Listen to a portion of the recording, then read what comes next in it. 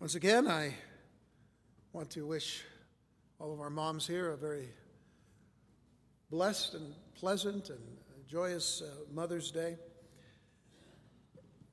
And I'd like to have you all, if you will, today turn to Luke chapter 7.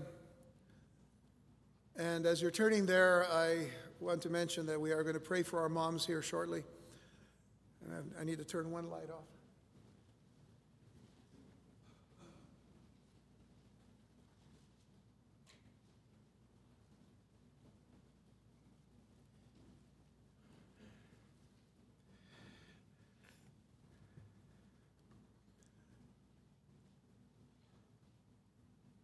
I've entitled this message, Placing Your Children in the Hands of Jesus. And so, I'd like to read the text that begins in verse 11. And it came to pass the day after that he went into a city called Nain, and many of his disciples went with him, and much people. Now when he came nigh to the gate of the city, behold, there was a dead man carried out, the only son of his mother, and she was a widow. And much people of the city was with her. And when the Lord saw her, he had compassion on her, and said unto her, Weep not. And he came and touched the bier being a stand upon which the body was placed to carry to a gravesite. And they that bare him stood still, and he said, Young man, I say unto thee, arise. And he that was dead sat up and began to speak, and he delivered him to his mother.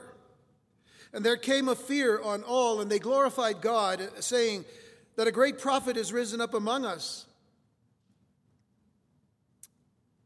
and that God had visited his people.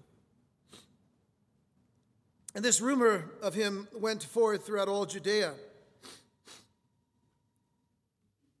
and throughout all the region round about. Shall we pray?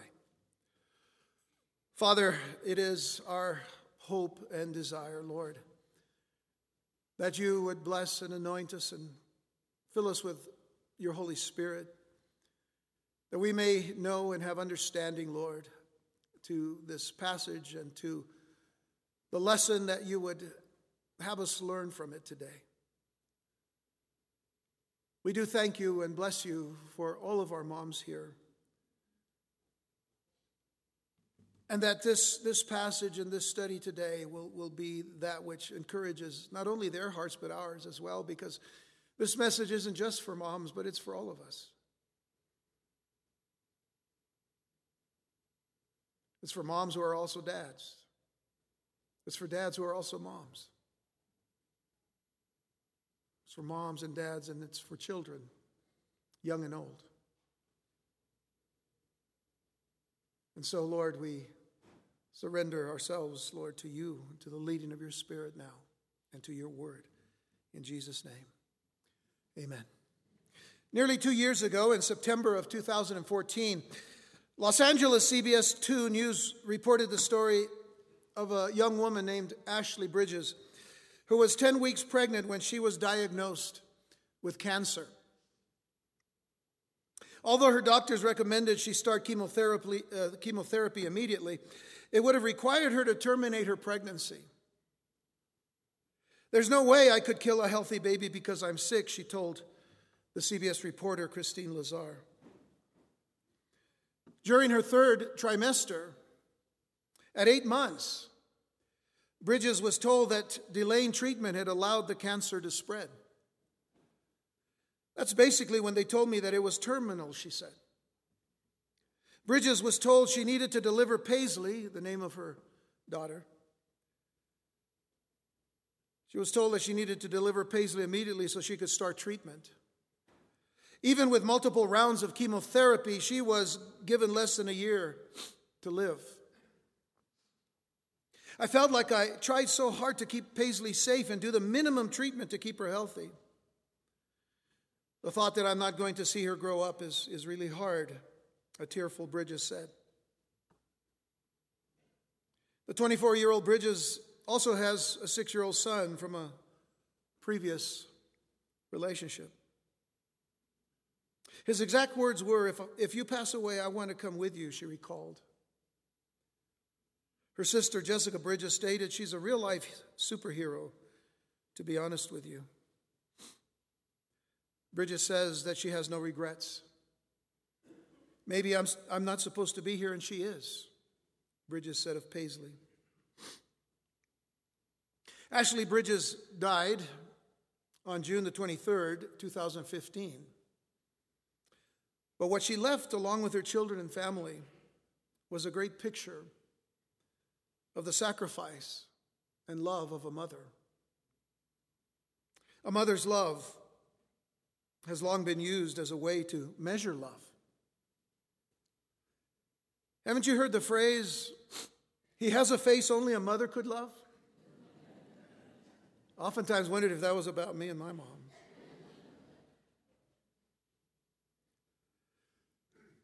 Even with the immense love that a mother has for her children, it cannot compare to the love of God. A mother can only go so far. A mother's love can only go so far. There are things that she simply cannot do for her children. There may be some of you here today who will admit that there are times when all you can do is place your children, no matter what age, into the hands of Jesus. In our text today, we have one of these occasions. A certain woman had a son, and she could not help him. The circumstances were out of her hands. Her son was dead, and she was devastated, shocked, and overwhelmed. And then along came Jesus, and everything changed. Have you ever experienced that when things happen that just seem so out of control? And then Jesus comes, and everything changes. In a nutshell, Jesus saw the situation. He had compassion on this woman. He touched her dead son, and the young man was raised from the dead. And it may be that some of you are at a place where you are deeply, deeply concerned about your children. Perhaps the situation is beyond your control. If this is the case, let me encourage you to place your children in the hands of Jesus. What we see in our text today is that Jesus comes upon a problem that is presented to him. A problem that, of course, he knew about way before it even happened. But for our purposes, a problem that is presented. In verses 11 and 12, again it says, and it came to pass the day after, another day where Jesus had actually healed someone, a centurion's servant, that he went into a city called Nain, and many of his disciples went with him and much people. So Jesus wasn't alone. He was certainly being followed by a number of people. Now when he came nigh or near to the gate of the city, behold, there was a dead man carried out, the only son of his mother, and she was a widow, and much people of the city was with her. And so you can just see now two groups of people, those following Jesus coming from one direction, and another group of people following a grieving mother.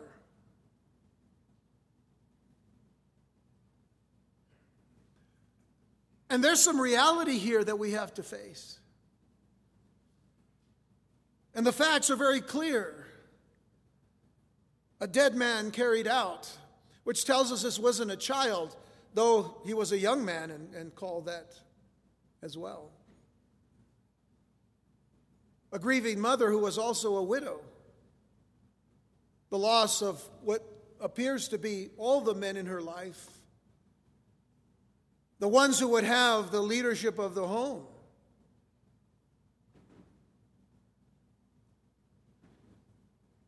And there were many people with her as well. So we consider now the facts.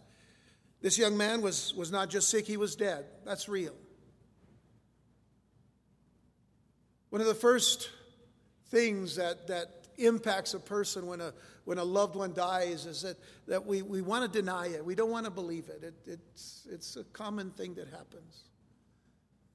I've seen it happen practically every time that as a police chaplain have gone to give notification of a death.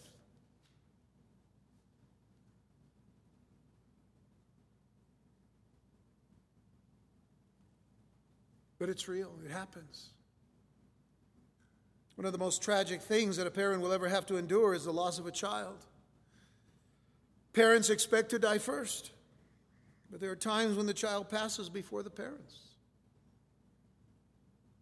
This mother was no doubt devastated and grieving the loss of her precious child, and not only was he dead, he was her only son.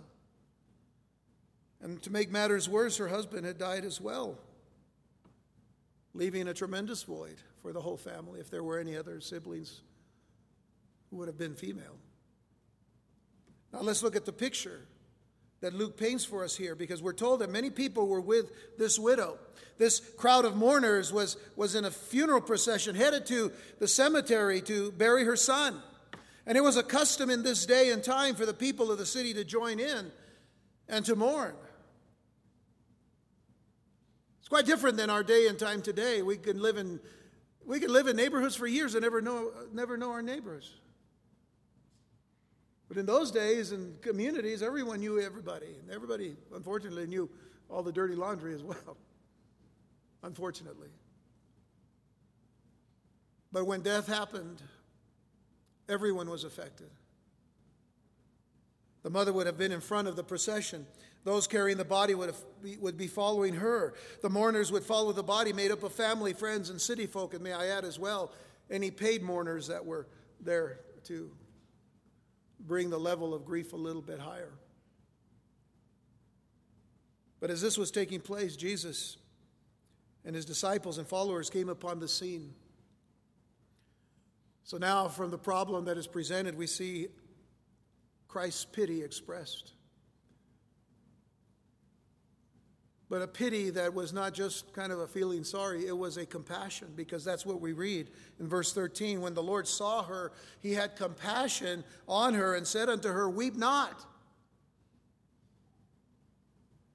Jesus saw this woman and he had compassion on her. It just poured out from him.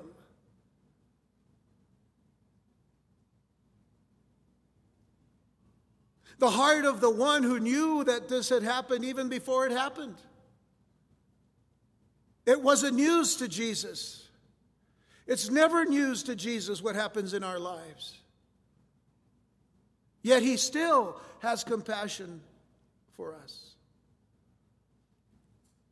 He still knows when we hurt. He still knows when we grieve. Consider that this woman was not looking for Jesus. She wasn't even considering Jesus. But he arrived at the moment that she needed him the most. Ever experienced that? You find yourself in such a tremendous weight of burden over something, and you just haven't gotten there yet to pray, and you're thinking about one thing or another, and you're wondering, how am I going to do this, or how are we going to handle that? And then the next thing you know, that Jesus comes, and you might say, I wish I had gone to him first.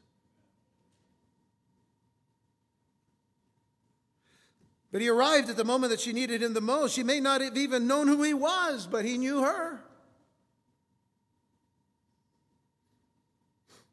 She might not have heard of the many miracles that he performed, but she was about to experience a miracle firsthand.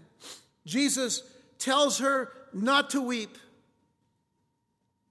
which would have been considered a strange and inappropriate comment to make to a mother at her son's funeral.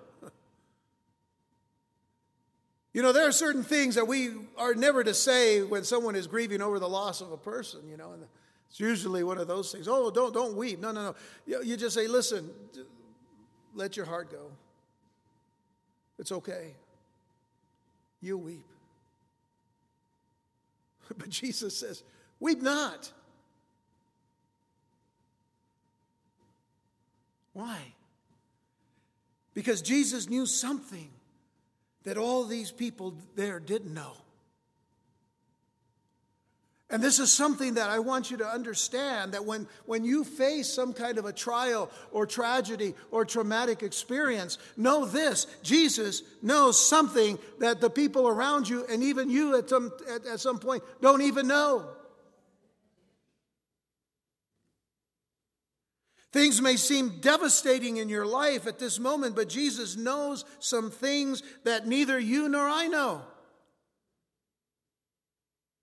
There were many people who probably felt very sorry for this widow and may have shown some compassion toward her, but that was as far as they could go. But that was not the case with Jesus. That was not the case with Jesus. He went further than just having pity and compassion on this woman.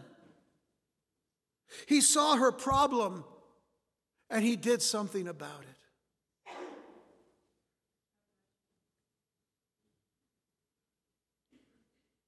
And so from the problem that was presented and the pity and the compassion that was shown by Jesus, now his power is performed.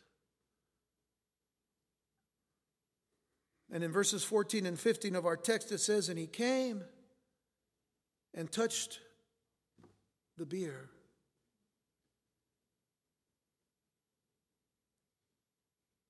He just touched the stand upon which this body was being carried, whether in a casket or in a bed, but it was open and everyone could see.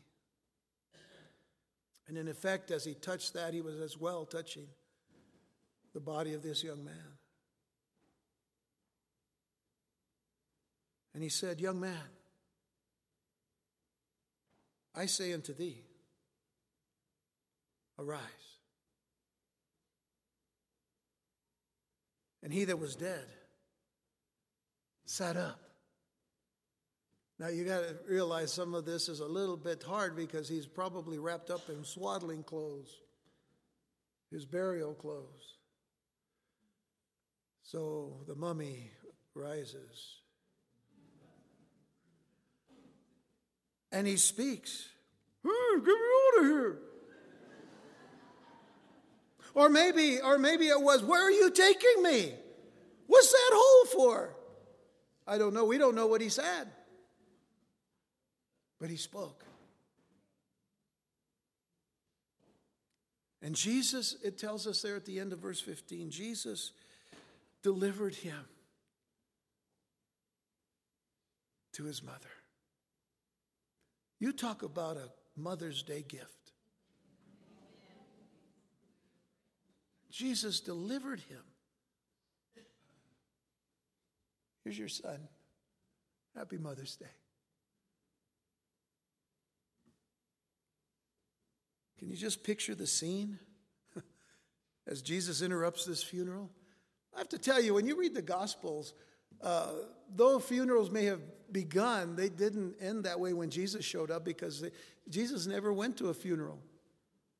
Every time Jesus showed up at a funeral, there was only a party left to attend.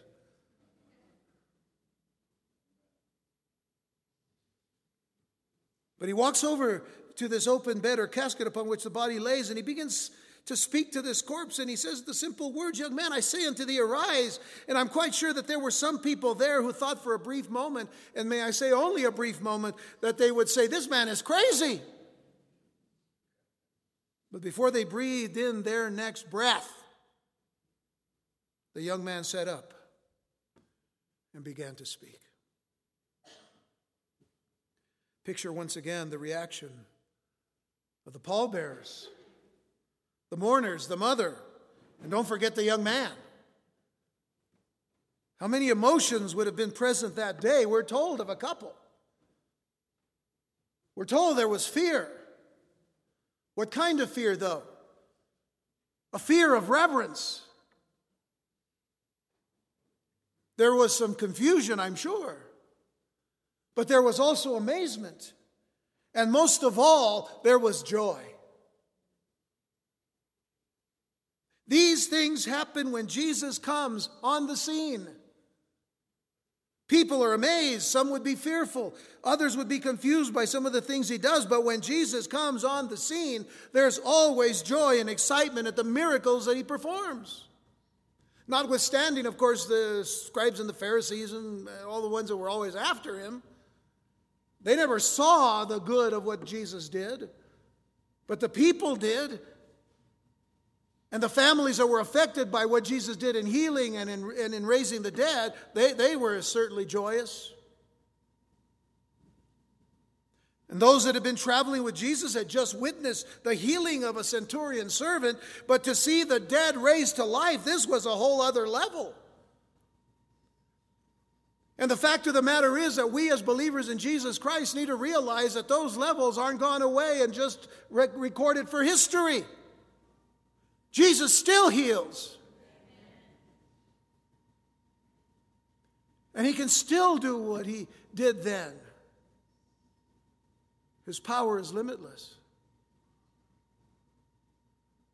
There have been people who have passed for a moment or a momentary time, and Jesus has brought them back.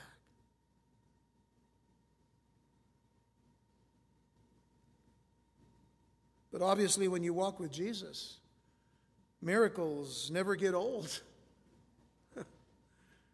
Maybe we should stay walking with Jesus.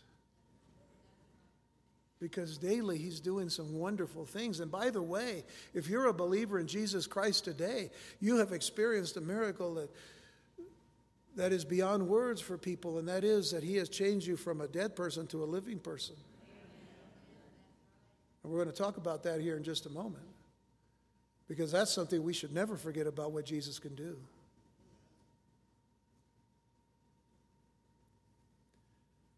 But what this miracle, this specific and particular miracle showed was something that Jesus himself would talk about in Luke 18, verse 27, when Jesus said, the things which are impossible with men are possible with God.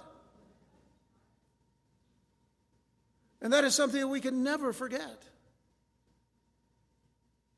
It is something that we should never put into the very back of our minds as if it may or may not happen. All things are possible with God. Nothing is impossible with God. Nothing. Now, you may think that the motivation for Jesus to raise this young man from the dead was his compassion that he had on his mother, and some would say, well, that was it. He had compassion on this woman, and so he just raised her son from the dead. But there was a greater motivation revealed. And the greater motivation was the purpose of his power. And this is probably the one thing we don't want to forget about Jesus. And the story that we have here, this account, this true account that we have here in Luke chapter 7.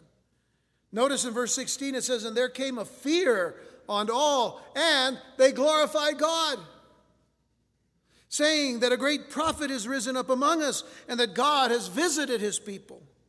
And this rumor of him went forth throughout all Judea and throughout all the region round about. The word began to spread about the power of Jesus. But what they did in this little city called Nain was they glorified God. And that is the purpose of God's power in Christ. Those who were present realized that they had witnessed a miracle. They also knew the source of Jesus' power because they glorified God. And they also proclaimed that God had visited the people. And this news, as I said, spread across the entire region. But if we remember anything from this message today, let's remember that the purpose of our lives,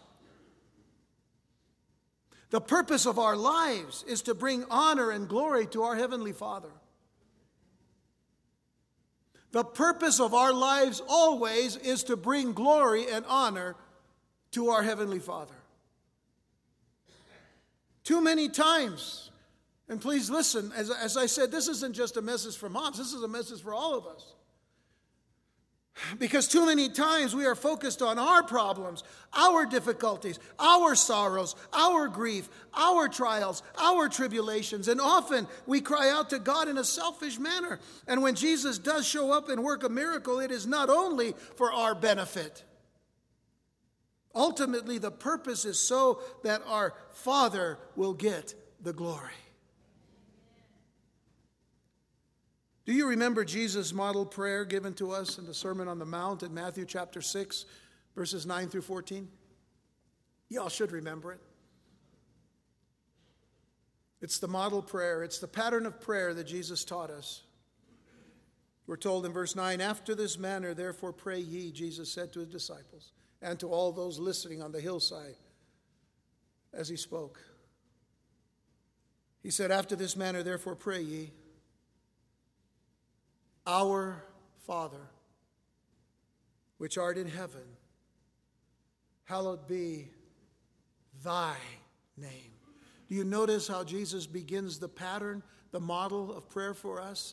It begins with God. It begins with Him, not with us, but with Him.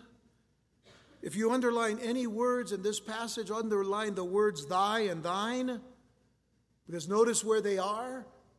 Here at the beginning of his model prayer, he says, "Our Father which art in heaven, hallowed be thy name. Thy kingdom come. Thy will be done in earth as it is in heaven." And once we establish the very fact that our prayer is to him,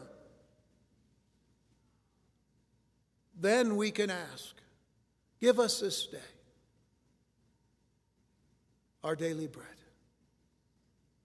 And forgive us our debts as we forgive our debtors. And lead us not into temptation, but deliver us from evil." And the prayer doesn't end there, because how does he end the prayer? "For thine is the kingdom, the power, and the glory forever. Amen." Is this the pattern of your prayers? To begin with him. Your kingdom, Lord. Your will be done. And here's some things I have to lay before you. But thine is the kingdom. Thine is the power. Yours is the glory. Not me. Not any of us. Yours. We begin and we end with this acknowledgement of who God is and how great God is and how he alone is worthy of the glory. Not any of us. Not any man. Oh, there are a lot of people that will help you along the way in life, right? I mean, you thank God for them. You can thank them as well, but you thank God above them. Always. Because no one is more important to receive the glory and honor than our God is. And wonderful things happened in the city of Nain that day. And when it was over, God received the glory. And the Lord continues to do marvelous things in our lives today. He continues to care and he continues to show his compassions for us. But many of us continue to hurt as well. That's the reality, folks. I would venture to say that in this room this morning, there's a lot of hurt here. Some of you parents are concerned about the situation of your children. No matter what ages they are, no matter if even they have more children themselves and their children have children. They're still your children. And when they're struggling, you're still concerned for them, and you still pray for them, right? I would hope you do. But some of you are concerned about the situation of your children. Some of them struggle with addictions. Others are going through a myriad of battles in their lives and in the lives of their own families. Others are struggling with their own identities, and they don't know what they are or who they are. They forget what God made them to be.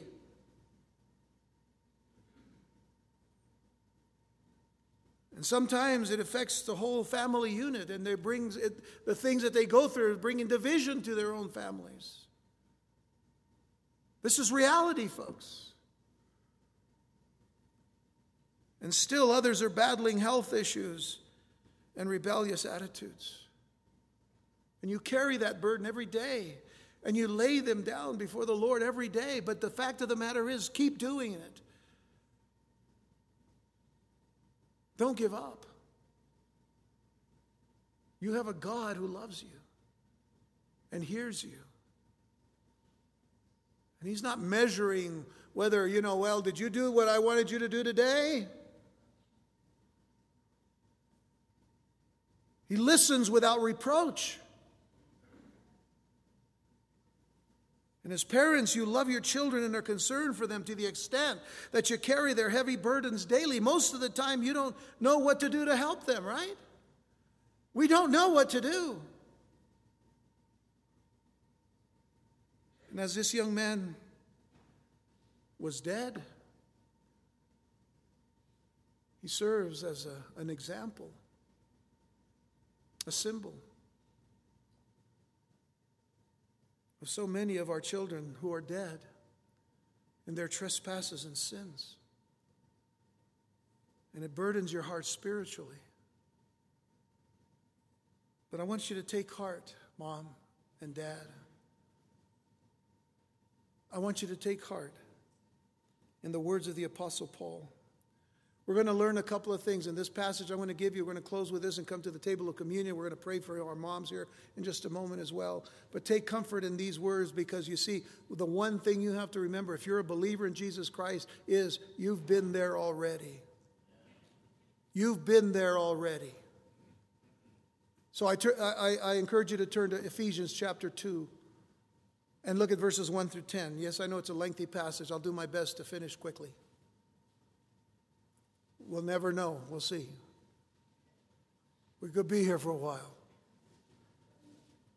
No, we won't. Because I think you'll get the message really quick. Verse 1 of Ephesians 2, verses 1 through 10 says, "And you has He quickened." What does that mean? You has He made alive. You has He made alive who were dead in trespasses and sins. Listen, you guys feel your pulse, you're alive, right? All right, praise the Lord for that.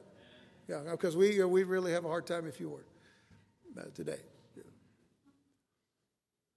You're alive physically. There was a time when you were alive physically, but you were dead spiritually. Let me tell you one thing. Hollywood does not have anything on the scriptures today. They're taking this whole thing, this whole zombie issue. They got all kinds of zombies, movies and stuff, and series, zombie this and zombie that, slow zombies, fast zombies, compassionate zombies. I don't understand all of these things. Kind of like the compassionate, Dracula or whatever. Hollywood is just weird. I mean, they're insane and they're also demonic, but that's another story. But the point is, they got nothing. The Bible has always told us, listen, you can be walking physically alive, but you are dead spiritually. That goes all the way back to Genesis chapter 3. And this is what is being said. "And you has He made alive who were dead in trespasses and sins, wherein in time past you walked according to the course of this world." You're walking, but you're what? Dead. Walking according to the course of this world. The way of the world. The flow of the world. According to the prince of the power of the air. You do know who that is. The spirit that now worketh in the children of disobedience. working in those who do not know Jesus Christ, who do not know the love of Christ, who do not accept the truth of what Christ has done for them on the cross. Among whom also we all had our conversation or our conduct in time past in the lust of our flesh. That's how we lived. We lived by the lust of our flesh. But we were dead. We were dead spiritually, fulfilling the desires of the flesh and of the mind, or by nature the children of wrath, even as others. In other words, we were children of wrath, being the very fact that if we had stayed that way, our only destiny would be eternal separation from God and eternal punishment.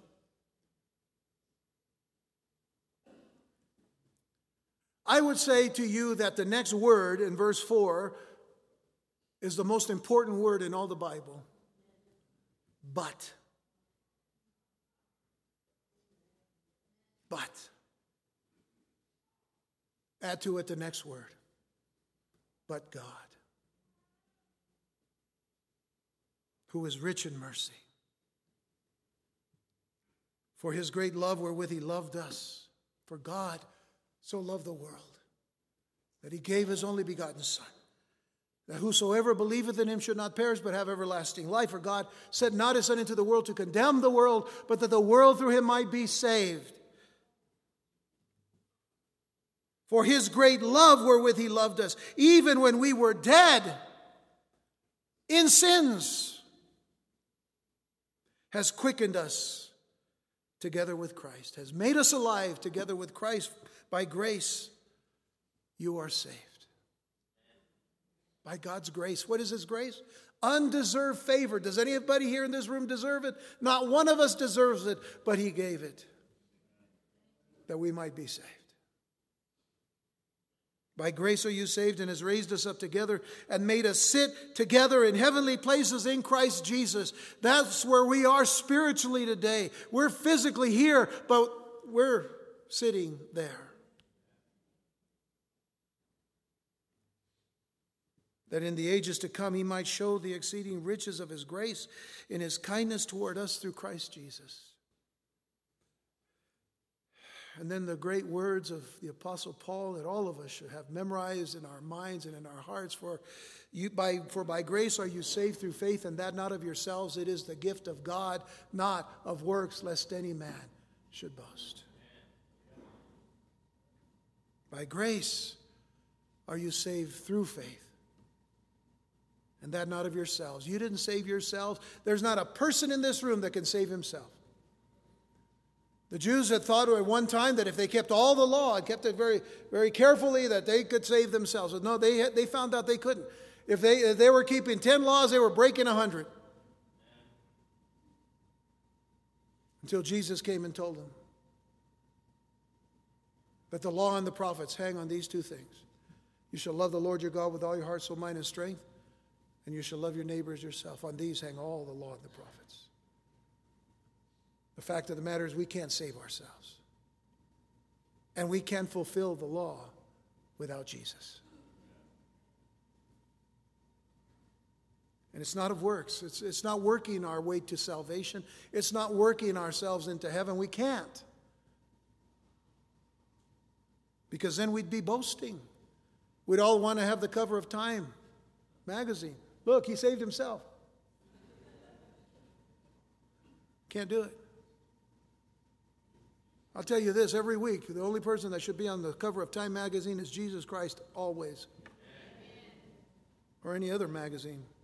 Well, maybe not those magazines. But verse 10 is so significant, for we are his workmanship. We are his poema. In the Greek, the word poema is the basis for our English word poem. And if you know anything about the construction of poetry, it's not an easy thing.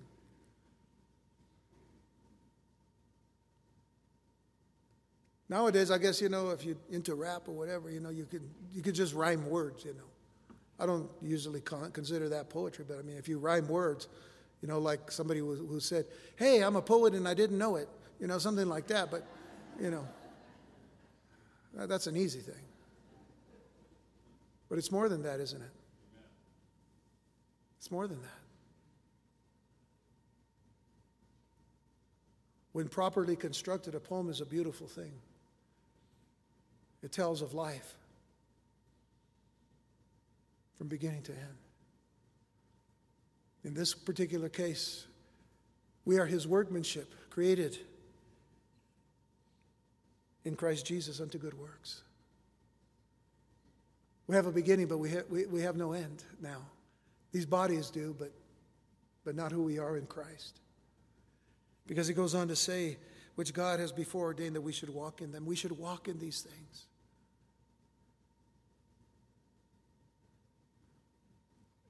And moms and dads, I want you to consider that your children are so special that you want them to be that poem of God. And so I encourage you to keep praying for them. Place them daily. Place your children daily, no matter how old they are. Place them daily in the hands of Jesus. Because when it comes right down to it, we don't know what to do, but he does. And you trust. You trust. And you wait. And you wait on the Lord. Moms, I just want to have us pray for you before we go to the table of communion. So if you will, moms, would you just stand? And by the way, if you're getting ready to give birth for the first time, you're a mom because you have a baby inside of you that God put there, and he's alive. It's a real baby. It's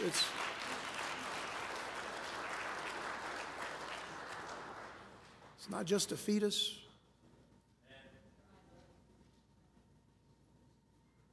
It's alive. It's a child that God has given you.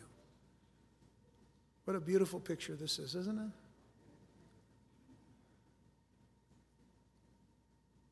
it? Let's pray for our moms today. Father, thank you for these precious, precious women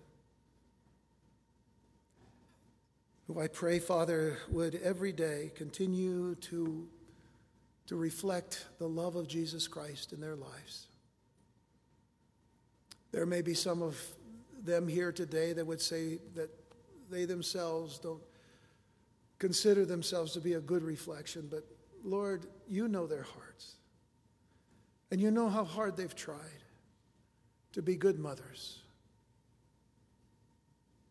And I pray, Father, you continue to bless them in that quest and that desire to be a godly mother, to be a godly woman, to be a godly example not only for their daughters but for their sons as well. And Lord, today as this message is so heavy in a sense, it's also one that gives us so much hope when we put our full trust in Jesus Christ. And so I pray, Father, that as they stand here before us today, that you would bless them. Lord, even more, that you would bring the love of Jesus Christ into the hearts of those who really need you today. And that today would be a wonderful day for them to know Jesus Christ as their Lord and Savior. Have your way, Lord God, with all of us here today. Bless every family that's represented in this room. And Lord, today we humble ourselves before you. Because there isn't anything in our lives, Lord God, that we can boast in except our sin. And so, Father, I pray that as we humble ourselves before you, that you will lift us up in due time and encourage our hearts, Lord, to trust you and to lay before you our children, everyone who needs you, Lord, today. We ask this in Jesus' name. Amen and amen. Let's give thanks to the Lord.